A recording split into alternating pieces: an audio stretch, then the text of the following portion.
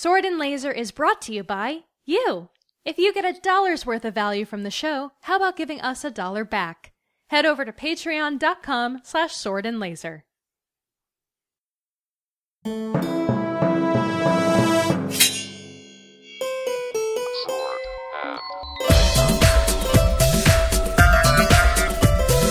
Hey everyone, welcome to the Sword and Laser. I'm Veronica Belmont. And I'm Tom Merritt. Sword and Laser is a book club, but it is so much more. We bring you author interviews, news from the world of science fiction and fantasy, and of course, amazing discussions from fans just like you. And hey, we have a very special author on the show today, Rachel Aaron. Thank you so much for joining us. Well, thank you for having me. I'm delighted to be here.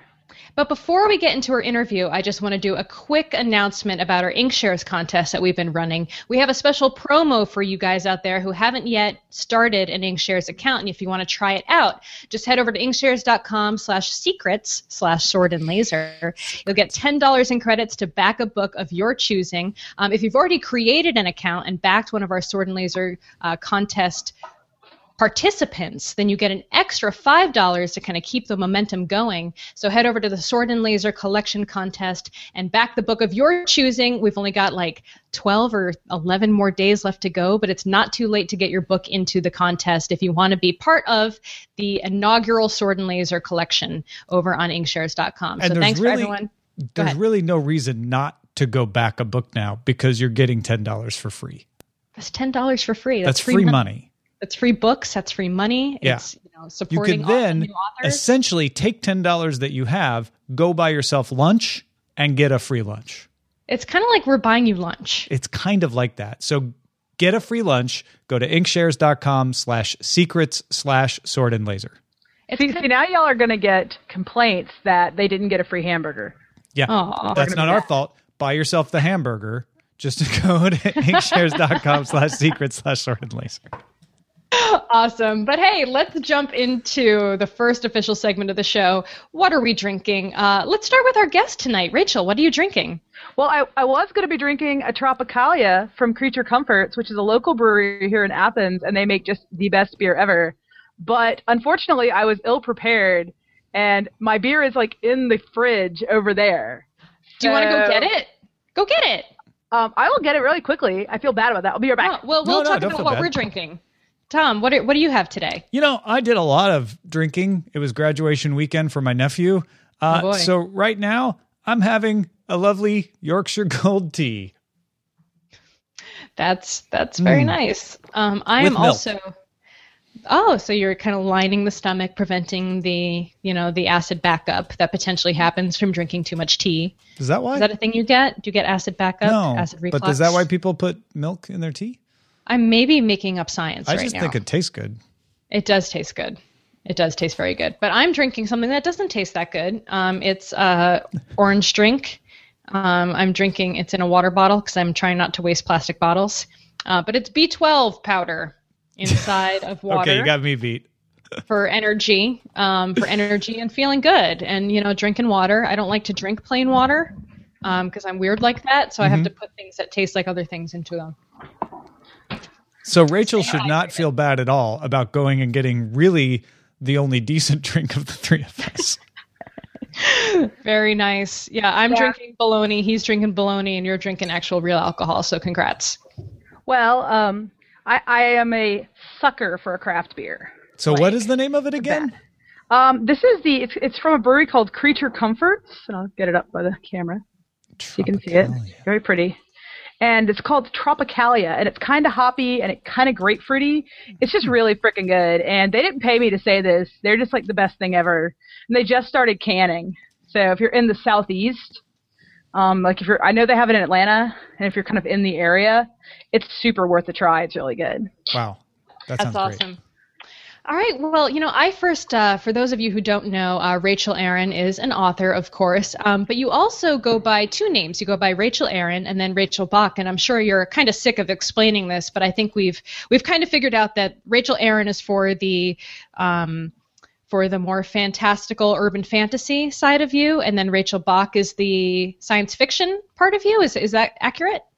That is correct. Rachel Bach is my science fiction name. Also, my Rachel Bach books tend to be much more R-rated. than my Rachel Aaron books, which tend to be pretty PG. There's some violence, there's some adult situations, but there's no like outright sex. And whereas in Rachel Bach, there is outright sex. So if that's your thing and you like powered armor and kissing, then Fortune's Pawn is for you, my Rachel Bach name. And I do, because I'm also a fan. Because this is how how I learned about you, really. I mean, I had heard your name before, but I hadn't read any of your stuff yet. And then we read Fortune's Pawn for Vaginal Fantasy, my other book club show. And I loved it. I absolutely adored it. I think everybody in the book club loved it. And I was very, very excited and nervous about that. So I'm really happy it was a hit. We can be kind of awful sometimes, so I definitely understand the trepidation. Yeah, you guys can be honest, which is both the best and worst thing. So. But I loved it. So give us a rundown about Fortune's Pawn and the Paradox series, of which it is the first novel.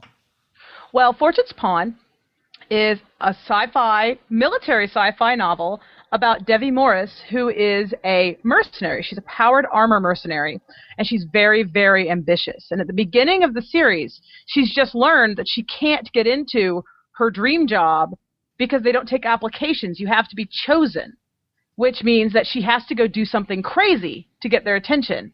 And her solution to this problem is to go take the craziest job she can find on a trader ship where 1 year is equal to 5 years anywhere else, just because the ship gets into so much trouble.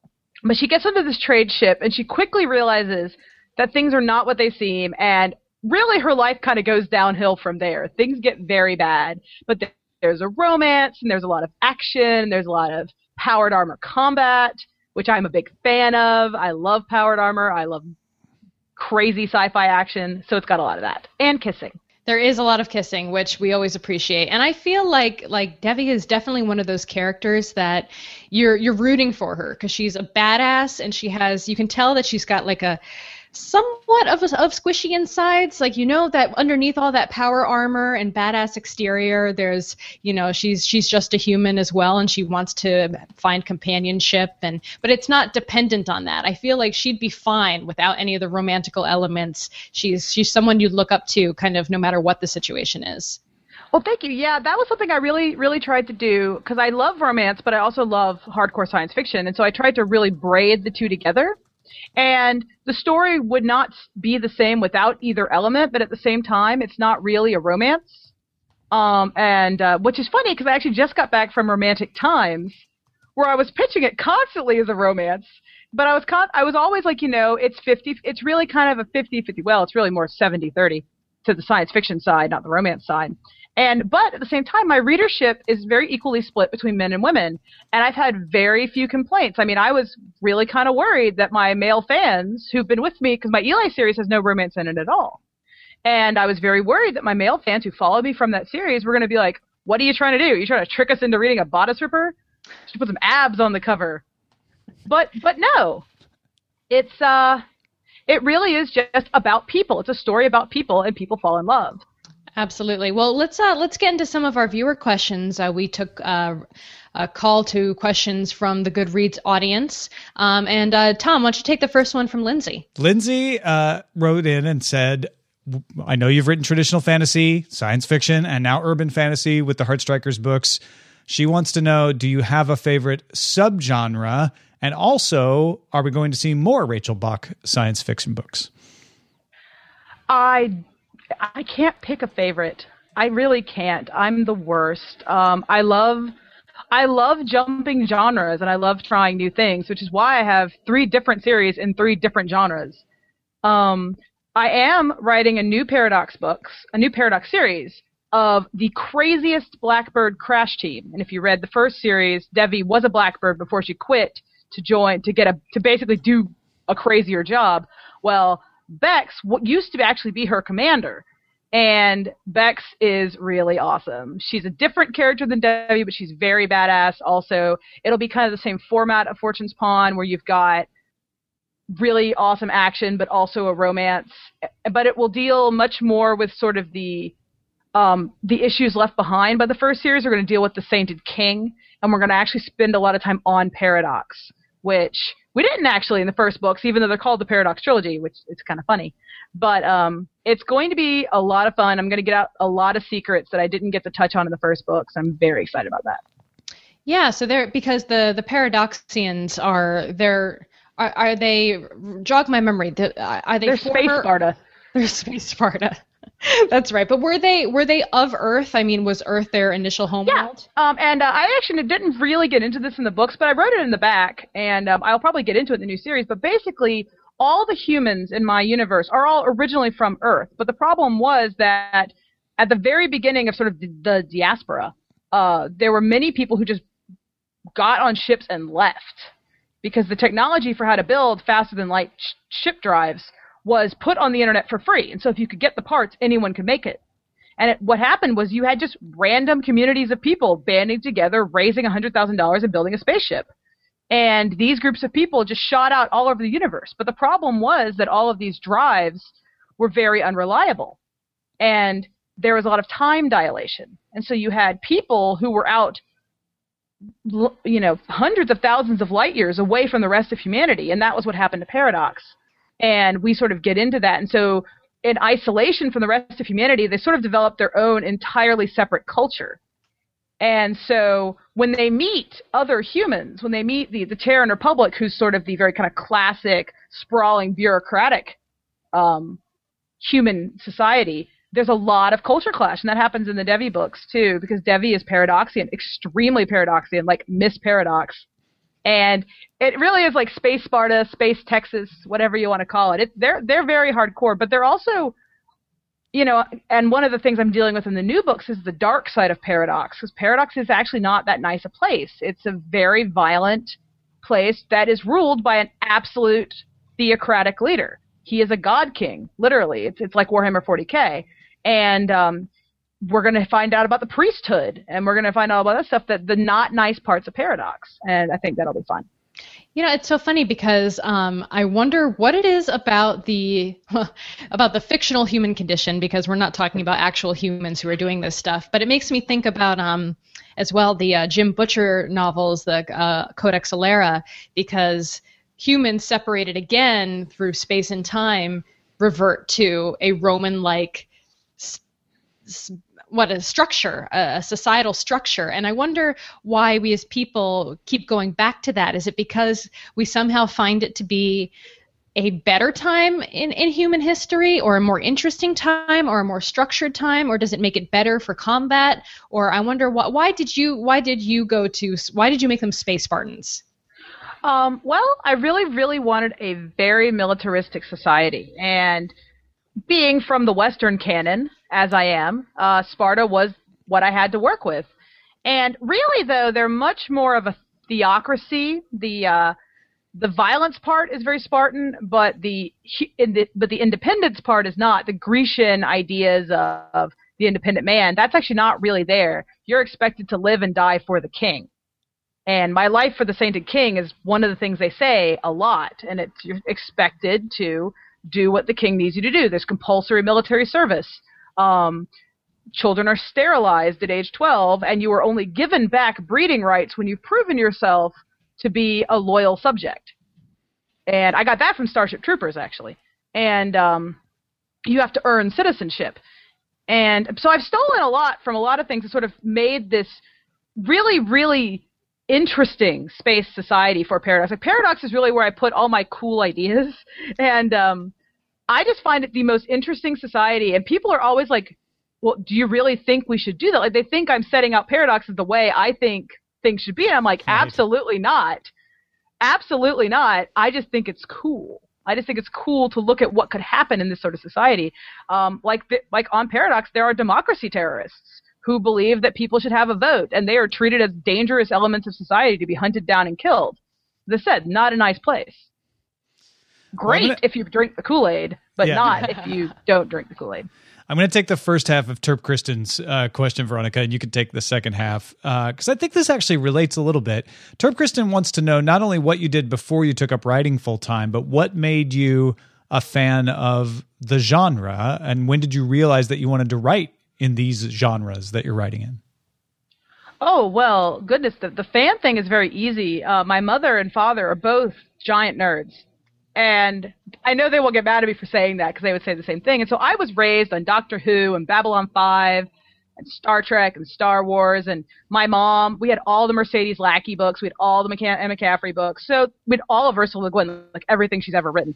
And that was just what was around when I was growing up. And I don't think I could have really avoided it because, you know, I was a kid. I didn't have a lot of my own money. So I just read what my parents had.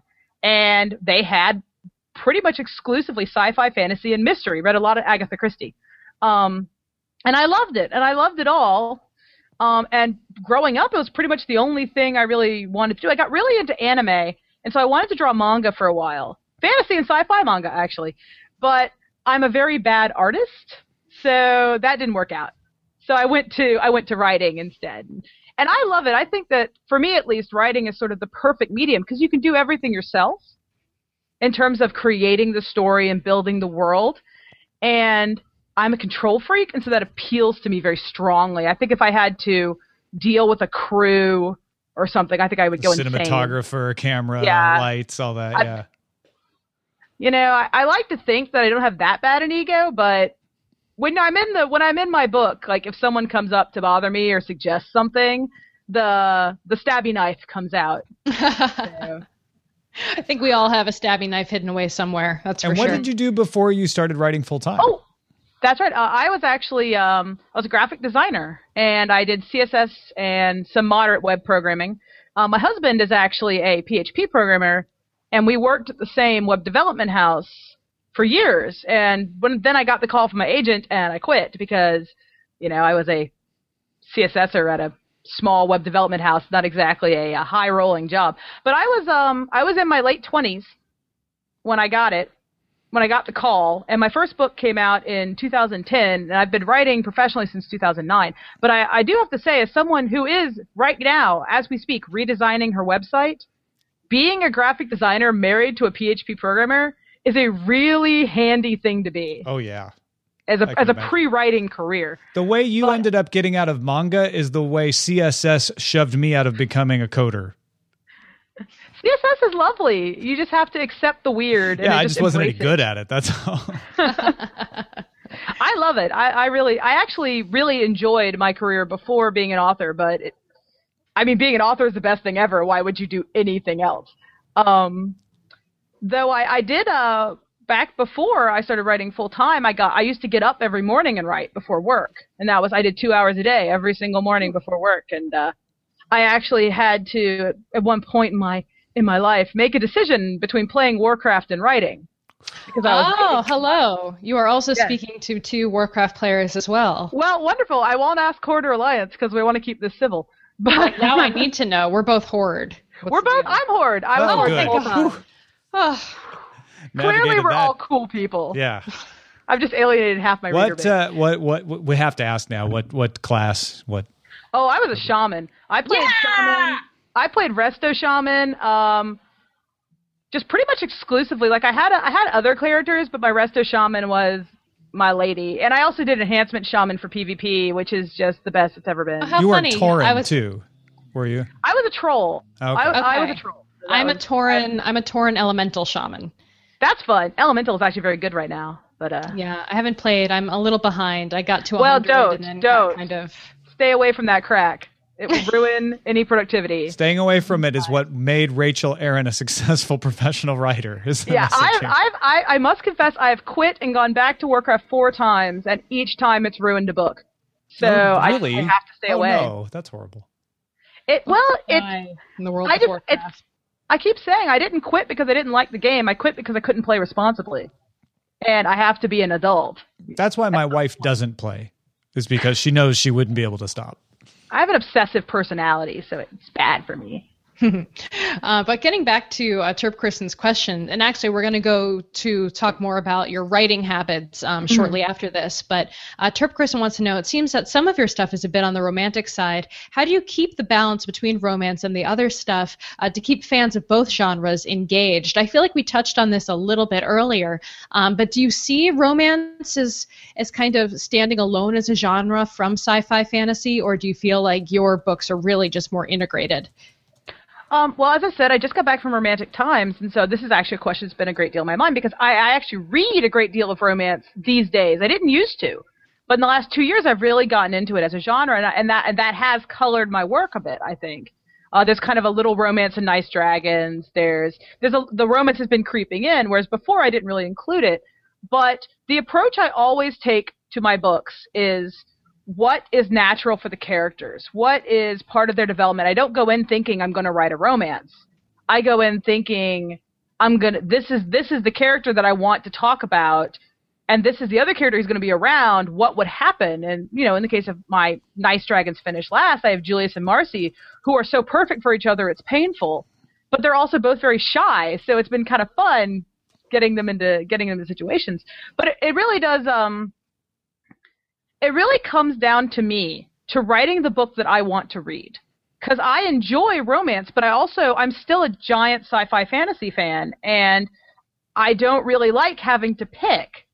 And so I blend genres all the time because, again, I write for me initially, and then I write for everybody else, but I write the stuff that I want to read. I write books that I'm looking for. And this has actually made my career very difficult because my editors never knew where to shelve me. When they were trying to sell me to Barnes & Noble, they're like, well, what shelf does she go on? I don't know. And but now that I've kind of gotten into self-publishing, genre has become even less important.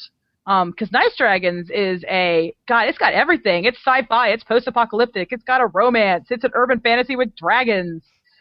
It's dragons in post-apocalyptic Detroit with magic. I mean, that's awesome. Why do we need to label that? That is amazing. You just invented a genre that needed to happen. Well, I always kind of approach genres by what they are, which is they're categories that were created by vendors, by bookstores and libraries and people who have to sort books to do their job. And so they're very useful, but as a reader, they're kind of ultimately useless because it's like saying, I like red dresses. Well, there are a million different types of red dresses. And maybe you don't really like red dresses. Maybe you like this particular red dress. Well, that's a great analogy because then reds can kind of move towards orange or they can move towards pink. And then do you put the dress in the pink or the orange dresses? Yeah. And as a reader, because one of the things I also try to do as a writer is I try to think with my reader brain because I'm a giant reader. I read all the time. And I am a very, very, very picky reader. Writer Rachel's a little afraid of Reader Rachel because Reader Rachel will drop a book in the first paragraph if it's not entertaining her and talk about myself in the third person.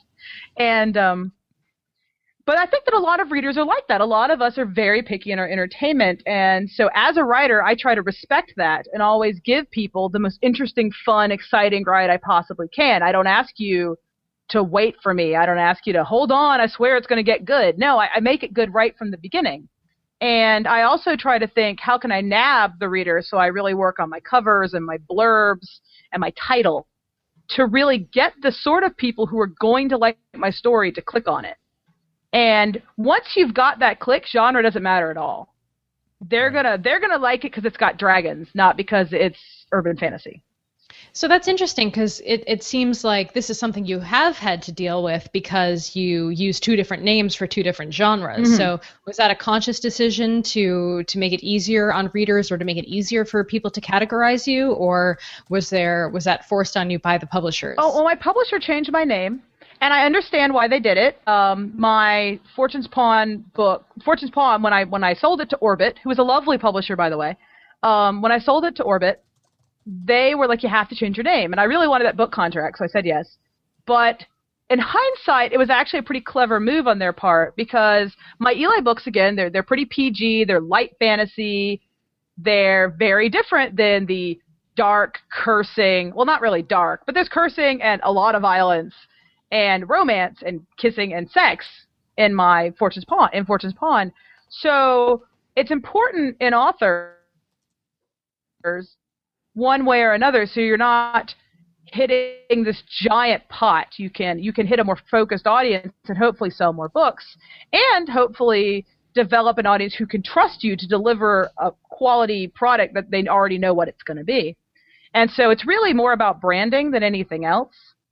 But I also really like it as a way to just sort of keep my adult books, my much more adult books, separate from my books that are appropriate for all ages. Like I have readers for Eli who are 11 and they love it, and I have readers for Eli who are in their 70s and they love it. But Devi definitely is an older audience, much more mature. Yes. Yes. So you got to be able to hear the word penis and not giggle. And not like totally freak out. Tamahome, to get into some of the other stuff you've written, had a question about Tamahome? Tamahome, yes. That's a. Oh, I love that. I love that manga. Yeah, I thought hoped you would get that connection. He wants to know, so how many words a day do you write now since you wrote 2K to 10K? The $1 million question. Well, it depends. I just got done with the sequel to Nice Dragons, which was a bear of a book for me. I got it wrong every which way I possibly could, and I just made bad decisions in my plotting. And you know, you can't really help if you like. No amount of preparation can save you from a stupid idea, pretty much. And so that I had a bunch of stupid ideas that I had to just kind of get into before I realized, wait, Rachel, this is incredibly dumb. Why are you doing this? And this is not what the characters would do. Was that reader Rachel coming out and biting you while you're writing? A little bit. It was mostly, actually, in this case, sadly, writer Rachel. I got a real bad case of internal editor on this book, which I generally don't have a problem with, but I was so determined to make this book good. And by the time I messed up on it like 3 times, I was in like draft 3, my confidence was really shot. And so it was very easy to start undermining myself. And I got into kind of a bad cycle of undermining with my inner editor until finally I just gave it to my husband. And I was like, does this suck? Just tell me. And he's like, no, this is a perfectly good book. Finish your stupid book. So I did. And it actually, now I'm very happy with it. But no, I still write about 10,000 words a day. When it's bad, I write about 5,000 words a day. 5,000 words a day is my let's just get through it, which I try never to do because I'm actually working using a lot of what I learned in One Good Dragon Deserves Another, which is the sequel to Nice Dragons, which is done and with the editor and will be out soon. But using a lot of what I learned through this process because, man, there is no teacher like a bad book. When the book is going bad, you learn a lot about yourself and you learn a lot about writing because you have to fix it. You have to come up with solutions. So I'm writing a sequel to 2K to 10K called If You Don't Love It, You're Doing It Wrong, which is all about how to learn to love your novel again and how to kind of get over these humps that make writing really painful. And so you don't have to have days where you pull out you feel like you're pulling out your hair. So that's a good thing came out of it. But yeah, I still write about 10K a day. My absolute max that I ever hit was I had a day where I did 15K, which was actually the end of Devi, the very end of Heaven's Queen. I just I'm finishing this book and I just did the whole thing. But I took 13 hours to do it. Wow. So it doesn't really count because I wasn't really in my like zone. But that was a crazy intense day. It was super fun too. That sounds like you were kind of in the zone. If you ask me, that sounds like Turbo Zone. 13 hours of writing? Oh, yeah. Well, I knew exactly what was going to happen. I knew exactly what I wanted to say. And I was just like, let's do it. Let's get it done. Awesome. Erica's got the next question. Says, I adored the Eli Mon press books, and I love the whole gentleman thief trope. Are there any particular heist or thief novels that inspired you? I actually set out. My nerd is showing here. But in the Eli books, I set out to do 2 things. I set out to create a fighting anime formula in a novel. So everyone's got powers, everyone's got their fights, everything builds on each other. There's the fighting anime formula that you see in Bleach and any of the other fighting animes. That is actually present in all the books. And so that was there. But I also was a big fan of Lupin, of Arsène Lupin, and I really wanted to do Who is a Gentleman Thief in anime and in the original French books. This kind of very witty, sarcastic, completely unreliable bastard of a thief. And I really based Eli a lot on him, but I made him a little less ridiculous because the Eli in my head was much more kind of tongue-in-cheek than pratfall. But and it is funny though because the book I get compared to the most for Eli is The Lies of Locke Lamora, which is the Cinderella Bastard series, and which I liked a great deal, but I did not actually read until after I had finished the Eli books. So there you go. Yeah, but I love it. Those And are great books too. I think the gentleman bastard trope is one that we really need to see more of because they're such charming bastards and so much fun.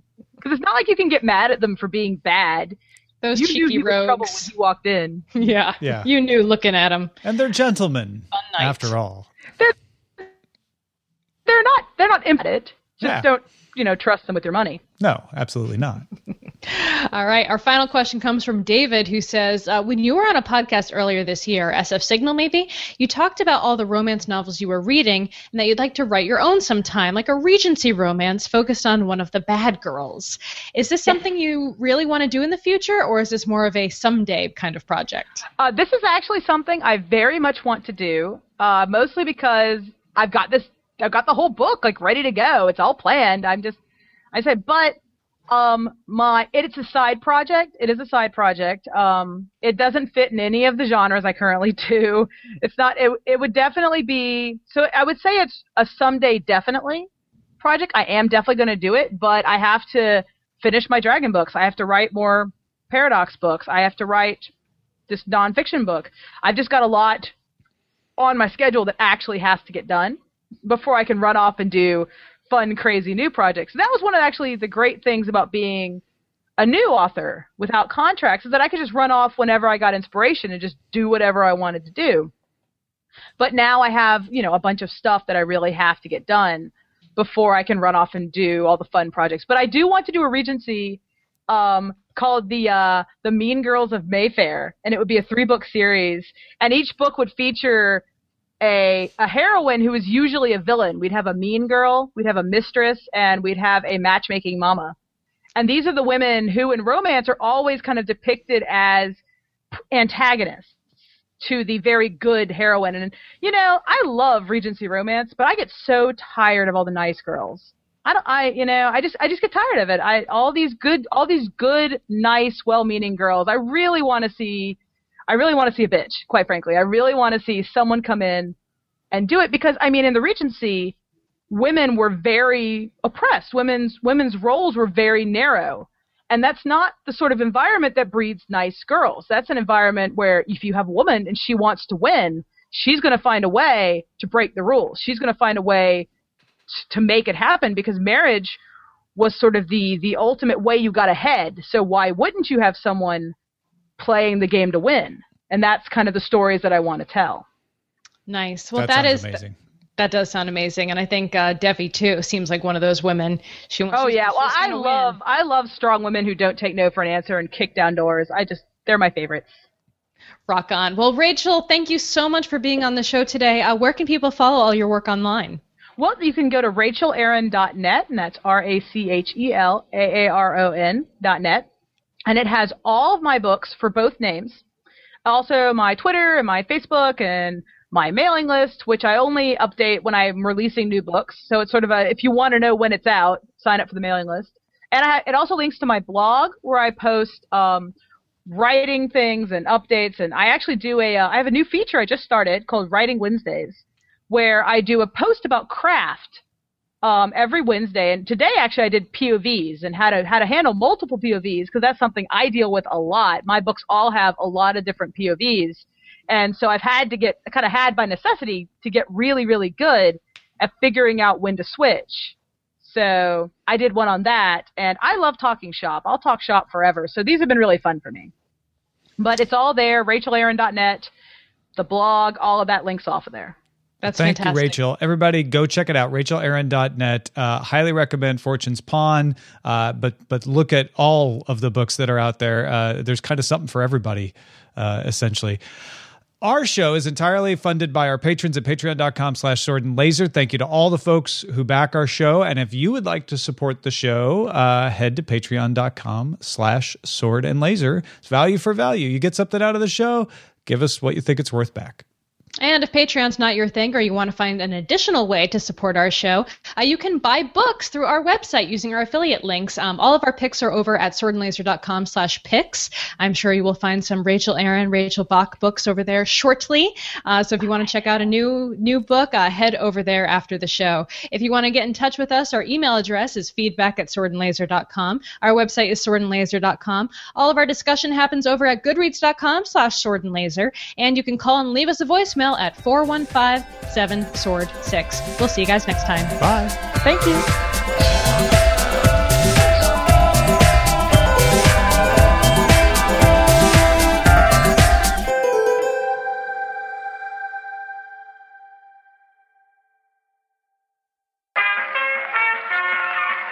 This podcast is part of the Frog Pants Studios Network.